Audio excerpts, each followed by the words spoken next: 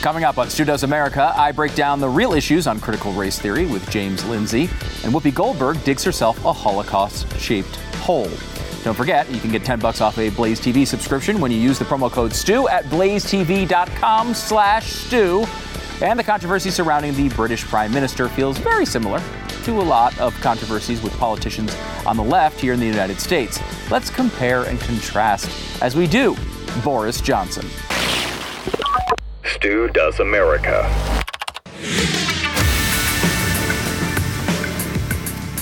Boris Johnson is in the news quite a bit, and he doesn't want to be.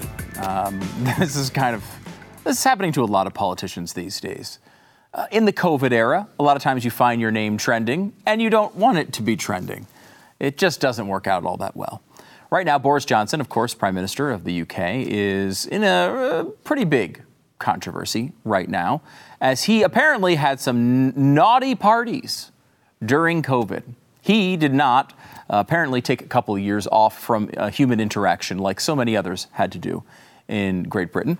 And let's go through some of this because there's a point here that's separate from what's going on in Great Britain, which, look, do we care? Sure, we care because we love them. They're our allies. They're our oldest allies and also a really old enemy as well, our oldest enemy and our oldest allies. But we have that sort of natural connection with Great Britain, and so we love them. Boris Johnson, he's got the messed up hair. We think that's cool. He's had a connection with President Trump when he was in office. They were pretty close. And, he's generally speaking, as far as world leaders go, modestly sane, I think, for the most part.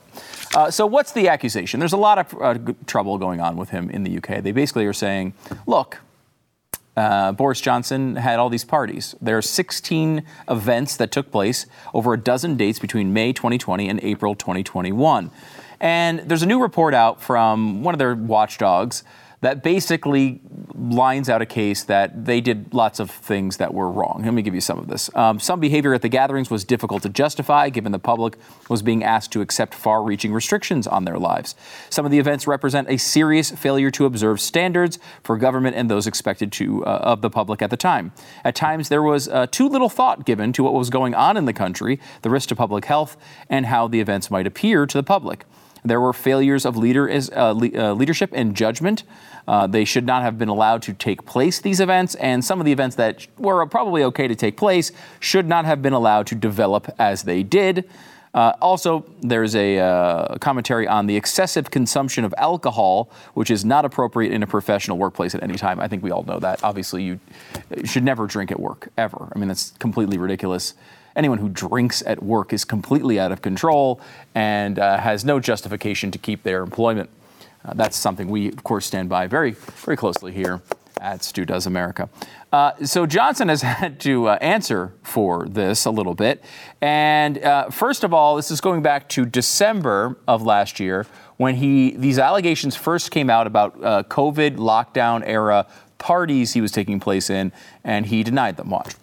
Will the Prime Minister tell the House whether there was a party in Downing Street on the 13th of November? Prime Minister. Mr. Speaker, no, but I'm sure that whatever happened, the guidance was followed and the rules were followed at all times. Of all the stuff we have jettisoned from our time when we were tied to Great Britain, why didn't we keep this cool political system? Where like the president just has to kind of stand up there and we say, hey, you, answer this question. And everyone moans and groans and yells at him the entire time. We should have that. Why do they have that? That should be American. We should have kept that. Then again, on January 26, 2022, he was asked if this controversy would have him resign.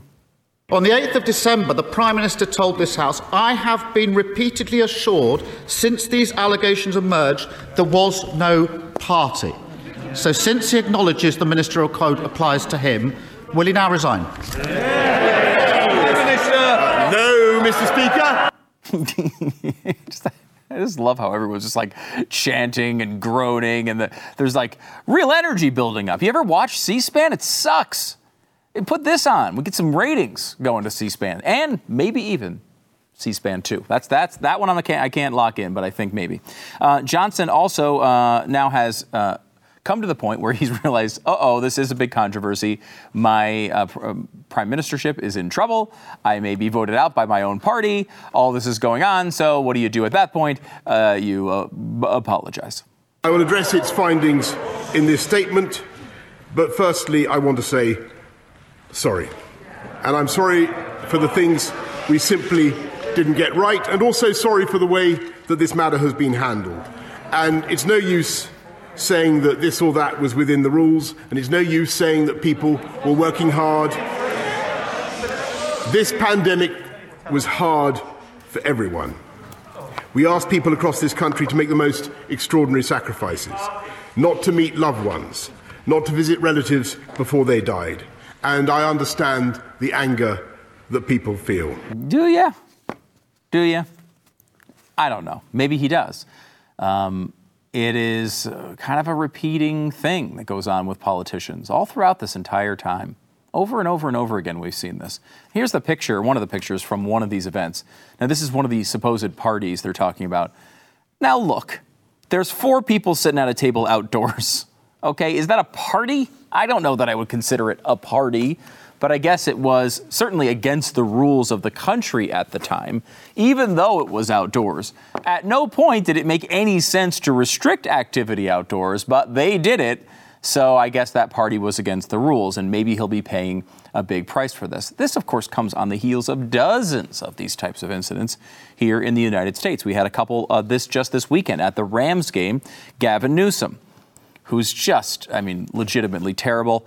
He was there with Magic Johnson. They decided to take a picture with no masks on, despite the fact they have an indoor mask mandate at what they call mega events, such as a big football game with thousands and thousands of people.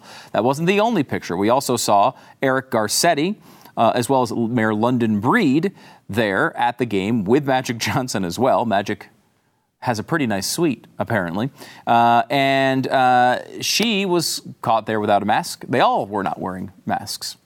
It's almost if they don't actually believe the masks do anything. Because if you think, it's one thing to not align yourself with the policies that you are espousing. It's bad enough. But if you actually cared about your health and you thought you were really in danger, you would wear the mask because you thought it helped you. It's kind of it's them basically admitting they don't actually believe this crap. Of course, Gavin Newsom basically lied about it and said he only had the mask off for a second while he was taking the picture. Cue the instant footage of everybody taking pictures of him at other moments in the game when he didn't have the mask on. London Breed, of course, has had a previous controversy as well. She was at a Tony concert, and there she is, dancing, no mask, indoors, tight little club, everyone breathing on each other. The guy from Office Space, Michael Bolton, seems to be sitting there in the foreground. And her excuse, this is one of my favorite things ever, when her excuse afterward was, look, it was Tony. What am I going to do? It was Tony was back together. One with a Y, one with the I, one with the E. Tony. Hello? That was basically her entire press conference. It was fantastic. It made me like her more, I will say. But I had low standards going in. Gavin Newsom, of course, at the French Laundry. We remember this. This was a big thing. Almost got him kicked out of office when he was maskless, indoors, against his own advice, at least, in particular area. Had a little bit more freedom than he was espousing to the rest of the state, but against his own advice, against his own good example, of course. Lori Lightfoot out there, and she wanted to do a rally, and the rally was important. The guy behind her, of course, he's wearing a mask. Is that a her or he? I can't see. He looks like a woman. I don't want to judge her gender, though. That would be wrong. But the person behind, in fact, a lot of people in the crowd, they're wearing masks. Not Lori Lightfoot. Not Lori Lightfoot, tight little crowd. Doesn't matter, not wearing the masks. Go back even farther. Of course, Nancy Pelosi. She needed her hair did. And there she is in the hair salon, getting a haircut because she's important. Her hair is important. Your hair, not important. You know how long I sat here doing freaking shows with no haircut? I bought a Flowbee, okay? I bought a Flowbee. It wasn't even a name brand Flowbee. I had to buy a knockoff Flowbee. And I sat here with my hair getting longer and longer and longer, wearing the same freaking suit every night because no dry cleaners were open for like 100 episodes. Do you know what that's like? Those are the sorts of sacrifices I make for you on a daily basis. Do you even recognize that? Anyway, there was also the George Floyd protest, where it was really bad to go out and protest the restrictions against of COVID against the population, but not so wrong to go out and protest if you were on the liberal side of racial injustice. So that was fine and totally okay. And science, I think, proved out that that was allowed, even though it was not allowed. This one was actually more frustrating to me, and I think has not really gotten the attention through all of this that it should, which was the funeral for John Lewis. Now, the funeral for John Lewis happened indoors at a church, hundreds of people sitting close together, indoors, for a funeral. And of course, their answer was, well, look, this is an important person, and he died. We have to have a funeral. I don't know if you know this. You told everyone else they weren't even allowed to see their loved ones. They weren't allowed to have funerals. People were getting arrested in New York City for having funerals. People were not allowed to go into hospital rooms when their loved ones were still alive. You wouldn't let any of that happen. And then because I guess John Lewis has an important name to you and you wanted to be seen there, you get to have your little John Lewis funeral. It was despicable. That's one of the most despicable acts of hypocrisy in this entire thing. And that was early on in the pandemic, too. Really a disgrace. And, of course, this has been happening in all sorts of elements of our society. John Kerry recently just got exposed for his gas-guzzling family jet, taking 16 trips in the year alone, and he's out there pitching about the climate. And you might say to yourself, well, look, does it really matter if John Kerry takes a private jet? And the answer to that is no, it doesn't matter at all. I don't think there's any negative consequences to it. In fact, if John Kerry wants to take a private jet, fine, he could take one. And going back through all of these, was there anything in here they shouldn't have actually done? Like, couldn't Boris Johnson have a drink of wine outside in the middle of a really stressful time with a few coworkers outside at a table? Can he do that? Well, of course he can. Was there any risk to that behavior whatsoever? No, not at all. As we've said over and over again, there has not been one single case in the entire pandemic that has been documented to be passed outdoors outside of close conversation. I guess you could have a close conversation there, but you're not required to. Bottom line is there's a very limited risk to these activities. Gavin Newsom sitting in a luxury box with Magic Johnson, does not put him at risk. It's not really a risky situation at all. But the point here is not whether these activities were risky or not. Many of us said these activities were not risky, and we wanted to do them anyway. And people like Gavin Newsom and London Breed and Eric Garcetti and Nancy Pelosi all said we had to do it anyway. And I will say, Boris Johnson falls into this group a little bit as well. While the things he was doing were not actually unsafe, he locked down on the entire country. And just because he was aligned with President Trump and he seems to be a world leader we generally like as conservatives, I mean, he's not a conservative as far as we would look at him. But I mean, generally speaking, with all the other options, he's one of the better ones. But this hypocrisy has to stop. Anyone who's in these situations, anyone who advocated for laws that restricted the people en masse like they did over the past couple of years and then didn't live up to those standards should not be in a position of leadership. They should be gone. And that includes, if this is true, and the full report has not come out yet, but if Boris Johnson was participating in this, he should be too. All of them should. Our side, their side, any of them. To ask a population to not be able to go visit a loved one, to not be able to allow their kids to go to school, to not be able to just have an outdoor beverage with a couple of friends or coworkers, when you're asking for that type of restriction, you absolutely have to live up to it and more. You should have absolutely nothing on the record. You should not take a picture with your mask off. You should not have drinks outdoors. You should not even go to a Tony concert. I know the sacrifice level is high, but you are supposed to be held to a high standard. And when you ask this much out of a population and do this much damage over this period of time, Every single one of you should be gone.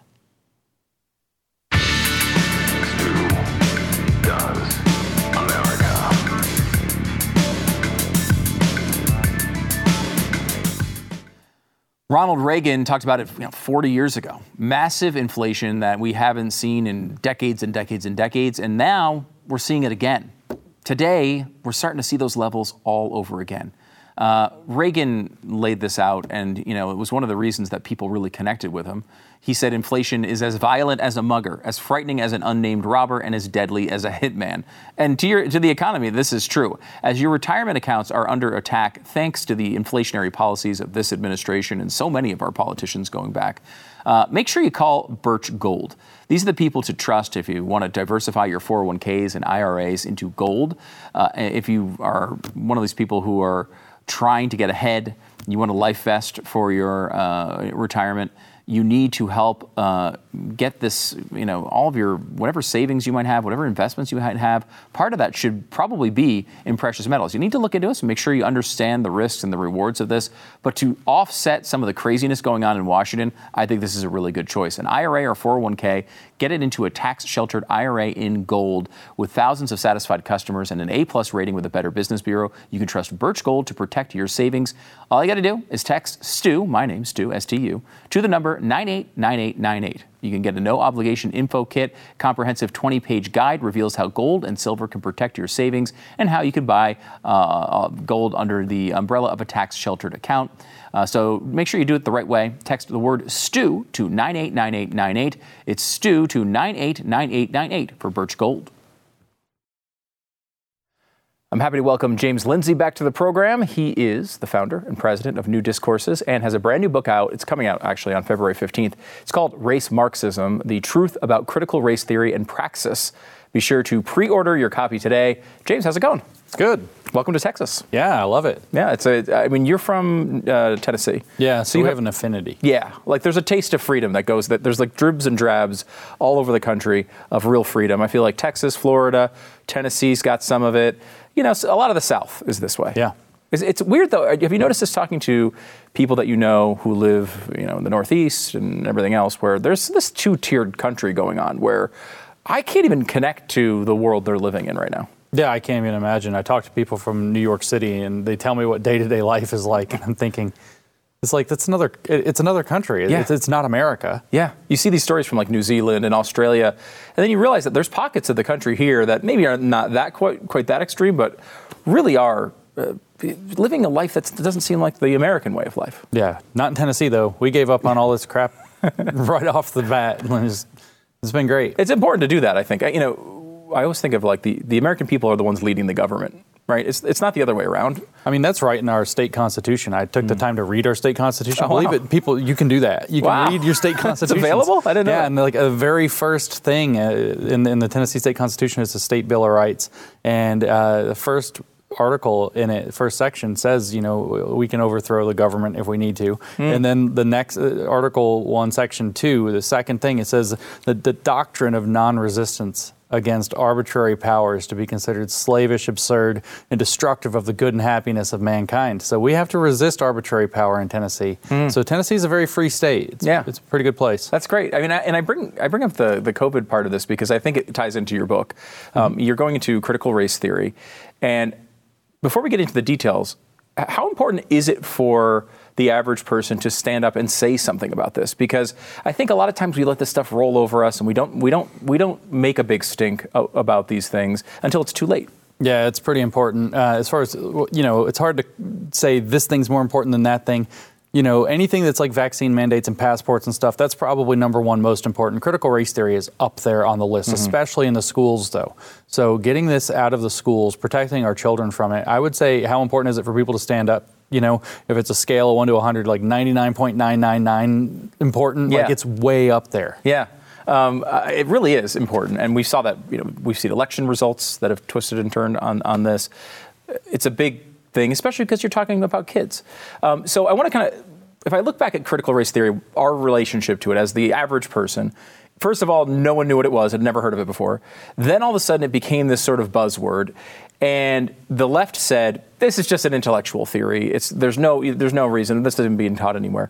we then kind of realize it is, and everyone then gets this sort of boiled down version of it, which is, well, companies have woke stuff and they're in these training courses, and schools have weird history items in there, and it's boiled down to that.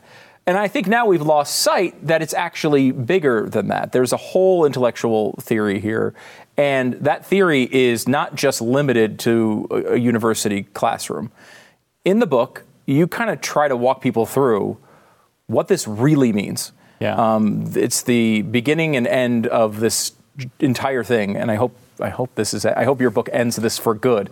What does this mean as far as the bigger picture, an intellectual theory? I mean, the title really, and not to boil it down right after you said people boil it down, but the title tells you it is race Marxism. And there's a little bit of a story to using the title race Marxism, because I've known about critical race theory, unlike most people, for at least 4 or 5 years. I've been reading it for 4 or 5 years. I've been familiar with it, and I vigorously resisted the conclusion that it's race Marxism, or in other words, Marxism that centers race as the primary construct for understanding inequality. That's in the words of Gloria Ladson-Billings, a critical race theorist. That's what she says critical race theory is about. I avoided that conclusion studiously until I was finally just completely overwhelmed with the evidence and finally had to conclude, no, this really is Marxism. It was devised by Marxists who were trying to figure out a way to switch the analysis from economics to race, to do Marxist things, in other words, to subvert society and make room for a revolution that they'll control on the other side. They'll enter us into not socialism, but equity, a managed state where things are redistributed until that becomes spontaneous, and then we won't have communism, we'll have racial justice. And it's exactly the same model. It finally conquered me, though, that this is what it is. And so when you understand that it's another bid at Marxism that's using race and identity politics in place of using, economic agitation and workers' labor movements and unions and things like that, then you understand what's going on and realize why it's such a catastrophe if we don't stand up and stop it. And also, like we were just saying a second ago, you do have to stand up because it won't go away on its own. Marxists don't just quit. No, they never do. It's interesting because it seems to be a better approach in a way if you're a Marxist, right? Where the economic part of Marxism has been disproven over and over again. People reject the idea of communism. They reject Marxism in that way. They realize the free market has done a lot of good things. Even the left, a lot of times, the left is the one on Uber, and they see a free market and like it. Where with race, we all agree that racism is bad. Yeah. So it's like there's an entry level for almost everybody to look at this and say, well, I mean, of course we don't want people to be racist, and that gives them that little passageway to get involved in this. That's exactly how it works. And you're right. Even the Marxists in the 60s were looking at the situation and they said, well, look at this. The labor movements, the working class has been stabilized. They even wrote in their own writing, we thought that the working class would be immiserated by capitalism, but actually, this is an exact quote from a guy named Max Horkheimer, actually it allows them to build a better life. Uh-oh. Oh, no. That's terrible. Right? And so they realized that, what you end up with is a working class that once you get past the crony problem and the monopoly problem and, some serious abuses that kind of those tyrants in the corporate sector can visit on people. Once you find solutions to those, people can actually work to build a better life, and they like the life they get. Well, when you move over to something like identity, it becomes very difficult to stabilize that. Like you said, there's an entry point for everybody. Everybody is against racism, and so it has this kind of, people like to make money, period, but nobody wants to, be a racist. So there's this really subtle shift that actually makes it more insidious and dangerous and poisonous. And it makes it even more important for people to understand that, no, it's the same old Marxism. It just is causing cultural division instead of, employer versus employee division. There is you spend a little time talking about, because that sounds like fascism in a way. And a lot of this sounds and feels like fascism. And some of the tactics are very similar. But you make the distinction that it's not fascism. It's really more Marxist than fascist. What's the distinction there? So there's not a lot of daylight between the two, of course. And it is, in a sense, very fascist in that it's paired up with the corporations. As a matter of fact, because all it cares about is race, not economic class, and because they see the working class as having betrayed the revolution by stabilizing themselves, there's this very kind of bourgeois, upper middle class kind of vibe to the whole thing. But the primary distinction in the book, I'm very clear that what this is not National Socialism. It's not Nazis. Mm-hmm. And I thought for a little while, because of the race, the racist aspect to it, and the folkish nationalism, black folks, brown folks, white folks, sure. Everything's folks. Folks, all the folks. All the folks. Yeah. And it's like, where have you heard that? Oh, wait, okay. Mm-hmm. Ein Volk, I got you. Yeah. And so I wanted to distinguish, and what that actually is that, the National Socialism had a very particular vision for how it wanted to build humanity, and what this has is just the kind of very profound negative thinking, ruthlessly criticize everything that exists. That's more characteristic of communism than of fascism, and to get themselves into positions of power where they're going to, put in programs that just kind of don't work. You don't see a whole lot of attempt for them to seize control of the means of production here, or even to do any of that kind of maneuver. What they're actually interested in is controlling messaging, controlling branding, controlling words and images and symbols, cultural production, if you will. Yeah, we've spent a lot of time recently, especially around here, talking about the Great Reset. Glenn's book is out. Great twofer if you're on Amazon or wherever, buy both. And it's interesting to see how that comes down the line, right? Like, this is something that's not enforced. I feel like back in the day, they would try to pass some law to block you from doing X, Y, or Z. That's not how this is enforced. It comes through the back door. Yeah, it's all done through institutional bureaucratic mechanisms and then social enforcement. So it's a cultural revolution. It's more like Mao than like Lenin or Stalin. Right. Okay. Right? The idea is to poison the culture, to make it so that it's inappropriate to be certain identities, but then you have other identities like an ally, for example, that gets you out of, it's like your get out of jail free card, but to do that you have to become an activist on their behalf and do their bidding all the time.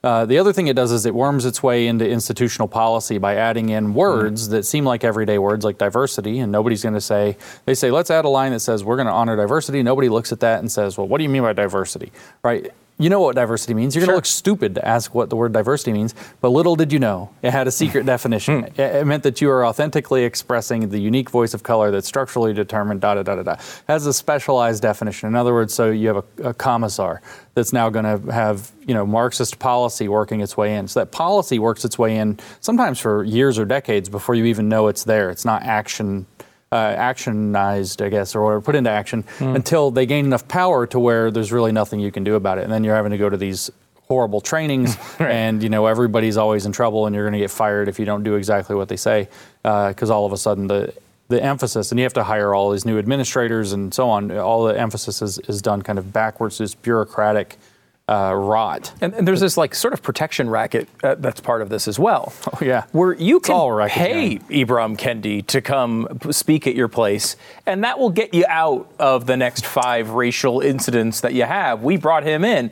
They're paying this in advance to be shielded from the mob. Yeah. And these people are collecting millions of dollars off of this. On a completely fraudulent product. And if we had clear-eyed judges who understood what they were looking at, as clearly as you just said it, we would have RICO cases all over for diversity training.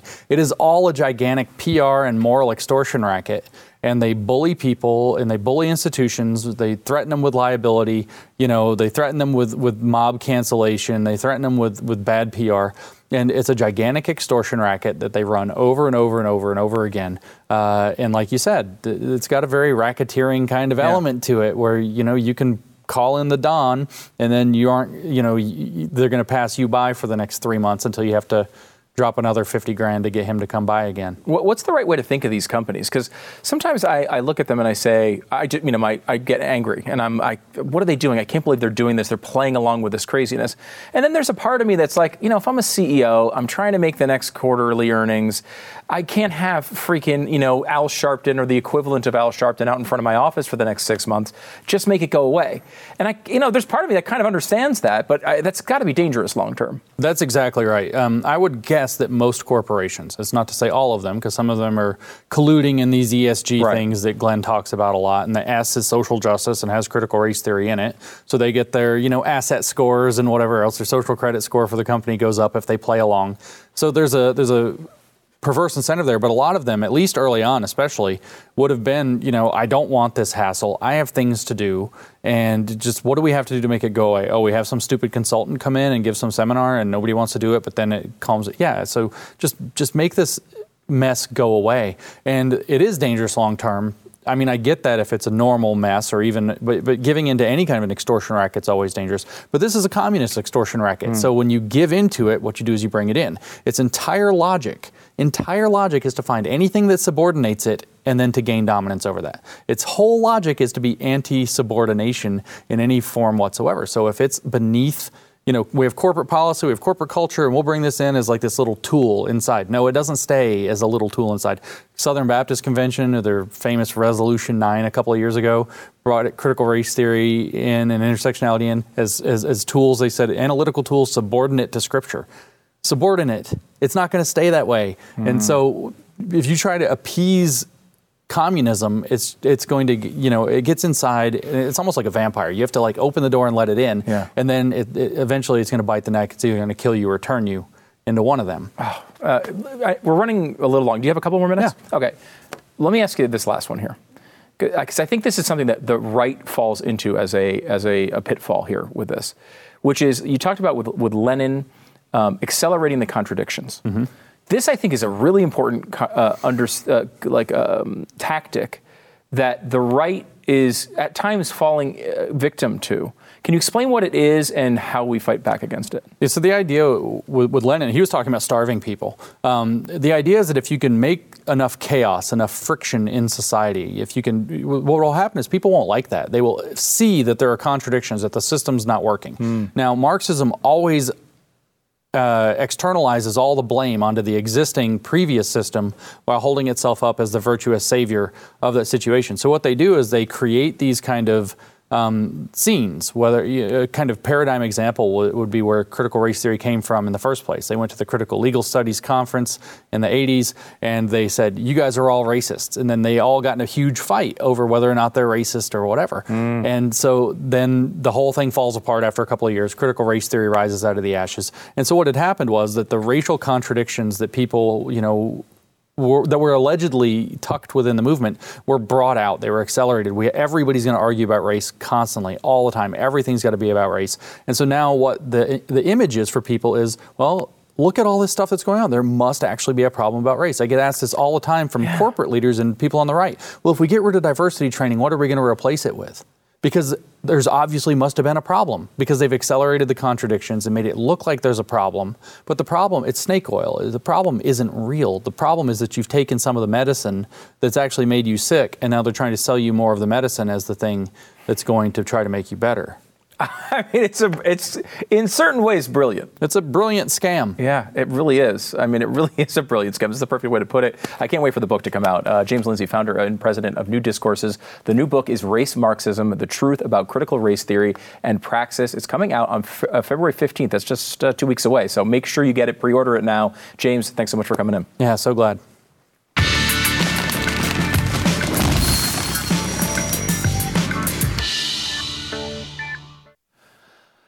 Trying to buy or sell homes in this market right now, it can be challenging, and that's why you need to have a real estate agent who can come in and take charge. If you need the house painted, here's who you talk to. If you need to replace the stairs, the agent's got a guy, someone you can trust.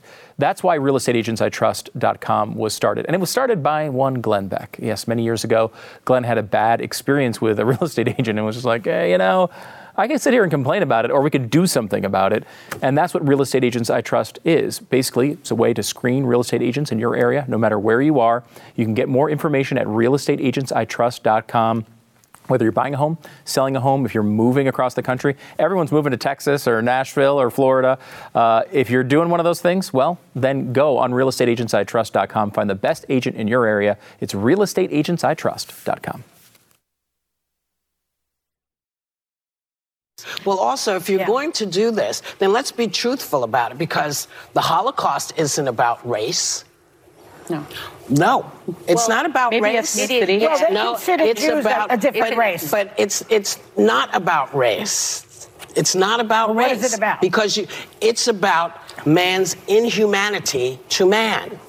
That's what it's about. But it's about white supremacy. It's Well, about but going it's not- after it's Jews not about and ideal race. gypsies It's and But these are two Romas. white groups of people. Well, they How were do we after black They people didn't see too. them as white. And they were But after you're missing the homosexuals. point. You're Yeah. missing the point. Yeah. The minute you turn it into race, it goes down this alley. Let's talk about it for what it is. It's how people treat each other. 25 years of that, just babbling. 25 years they got out of a show, which is just a collection of the dumbest people you've ever met talking about things they know nothing about. What an incredible gig. That's The View. Amazing clip. Now, of course, obviously, Whoopi Goldberg got some heat from that. And, man's inhumanity to man, yes, of course, that's involved. But it's not the only thing involved there. David Harsanyi writes on National Review, every act of malicious violence is about man's inhumanity to man. Slavery was about man's inhumanity to man. Islamic terror is about man's inhumanity to man. Every homicide in Chicago this year will be about man's inhumanity to man. Hitler was obsessed with pseudoscientific notions of race, which included the superiority of the Germanic people. Nazis considered Jews a race that possessed immutable, inherited characteristics of parasitic vermin. In the Nazis' eyes, one could not renounce their Judaism any more than one could renounce their skin color. This perverted philosophy was used to justify mass murder. It was about race. Part of the problem of Goldberg's ignorance, but part of the problem is Goldberg's ignorance, which is the problem with every segment on this show. But part of it is an inability to see history outside of the prism of contemporary progressive grievances. It's true. She thinks the word race just means black versus white, which is not what it means. It's not true. She eventually got the word from her PR firm that she was not allowed to say these types of things. She put out a statement, on today's show, I said the Holocaust is not about race, but about man's inhumanity to man. I should have said it was about both. As Jonathan Greenblatt from the Anti-Defamation League shared, the Holocaust was about the Nazi systematic annihilation of the Jewish people who they deemed to be an inferior race. I stand corrected. The Jewish people around the world have always had my support, and that will never waver. I'm sorry for the hurt I have caused. Written with my sincerest apologies, Whoopi Goldberg. Now, of course, this is nonsensical. She probably didn't even read it, let alone write it, because she went on Colbert later on and totally blew up the apology she just made. I said this wasn't racial. This was about white on white. And everybody said, no, it was racial. And so that's what this all came from. So once again, don't write me anymore. I know how you feel. Oh, she doesn't like those letters. Okay, I already know. I get it. And I'm going to take your word for it and never bring it up again. That was really sincere, wasn't it? I'm going to take your word for it. So you don't believe this. I'm never going to bring it up again. Is that okay? Are we allowed to do that when we have these controversies? I'm sorry. I've misunderstood how this all works. Oh, don't send me your letters. I know how you feel. Is that enough? Are we allowed to say that too when we have a controversy? She doubled down on this even more with Colbert. Have you come to understand that the Nazis saw it as race? Well, because they might, asking the Nazis, they would say, yes, it's a racial issue. Well, see, this is what's interesting to me, because the Nazis lied. Oh, so it's a lie. It wasn't. Oh. They had issues with ethnicity.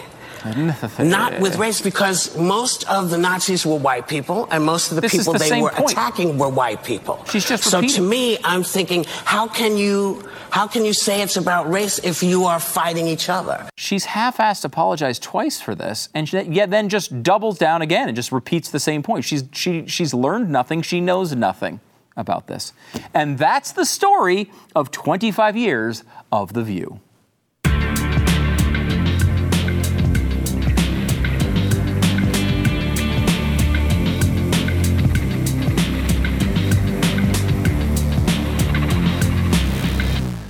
Do you like a good snack throughout the day, but you'd rather not pack on the pounds eating it? Well, hey, Built Bar is here. They're going to save the day for you. They've got great flavors, coconut mint brownie. Mint brownie is Glenn's favorite. It's the one he likes the best. Double chocolate, salted caramel, cookies and cream. There's a bunch of great ones. My wife eats them all the time. They have 9 regular flavors you can get in their mix box. And these are like protein bars. There's like 140 to 180 calories. 4 or 5 net carbs, 18 grams of protein. They're really good, but more importantly, they're so good for you. And as you know, I am a person of complete health. I'm seen as people call me a vision of health. I didn't come up with that nickname. That's just what people call me. Go to Built.com. Use the promo code STU15 to save 15% off your first order. They don't taste like protein bars. They taste delicious. The code is STU15 for 15% off right now at Built.com. Make sure to check out the podcast. Why not? This week, I'm trying to remind people, check it out on Spotify.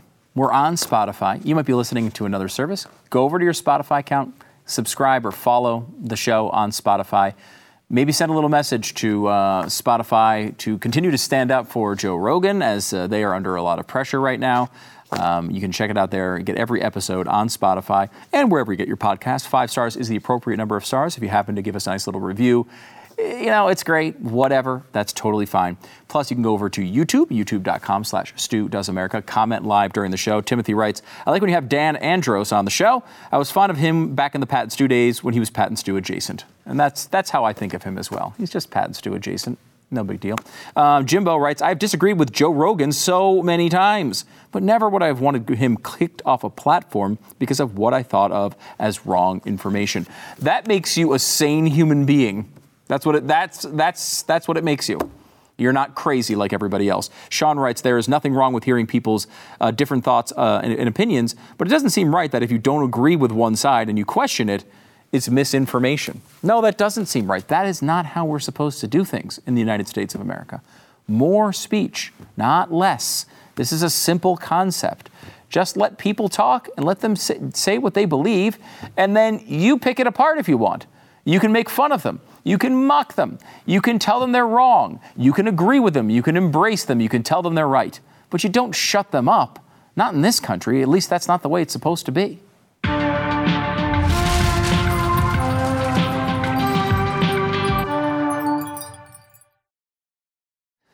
So Hunter Biden is back in the news. And as far as we know, that does not mean he's knocked up another stripper. Now, he may have. We just don't know about it yet. I don't know how we find out that information. With so many strippers all throughout Alabama and Arkansas, who knows how many he's knocked up. But I will say he is back in the news because the New York Times is actually suing the federal government, the State Department, asking for details for U.S. Embassy emails that mention Joe Biden's son, Hunter Biden. In the lawsuit filed in federal court in Manhattan, lawyers for the Times requested access to emails sent by officials at the U.S. Embassy in Romania between 2015 and 2019 that contain keywords including Hunter Biden. Interesting. Now, we don't know what this is tied to. We don't know if they're going after the Trump administration, saying that they were trying to get digging up dirt on Hunter Biden. We don't know if the Hunter Biden echoes after Biden left office is part of this. We don't know. But we do know that Hunter Biden has been in all sorts of trouble. And we do know that this week, in fact, tomorrow on this program, we're going to be talking to Peter Schweizer. He's got a new book out. It's about China in particular, but Hunter Biden is heavily featured in it. And Peter has the laptop. He's gone through the laptop and has been able to prove all sorts of stuff when it comes to the relationship between the Biden family and China. So we'll get into that tomorrow. And while you're there, you should always, of course, acquire a Hunter Biden laptop case at HunterBidenLaptopCase.com. This is the best laptop case of all time. HunterBidenLaptopCase.com is the place to go to get it. We will see you tomorrow.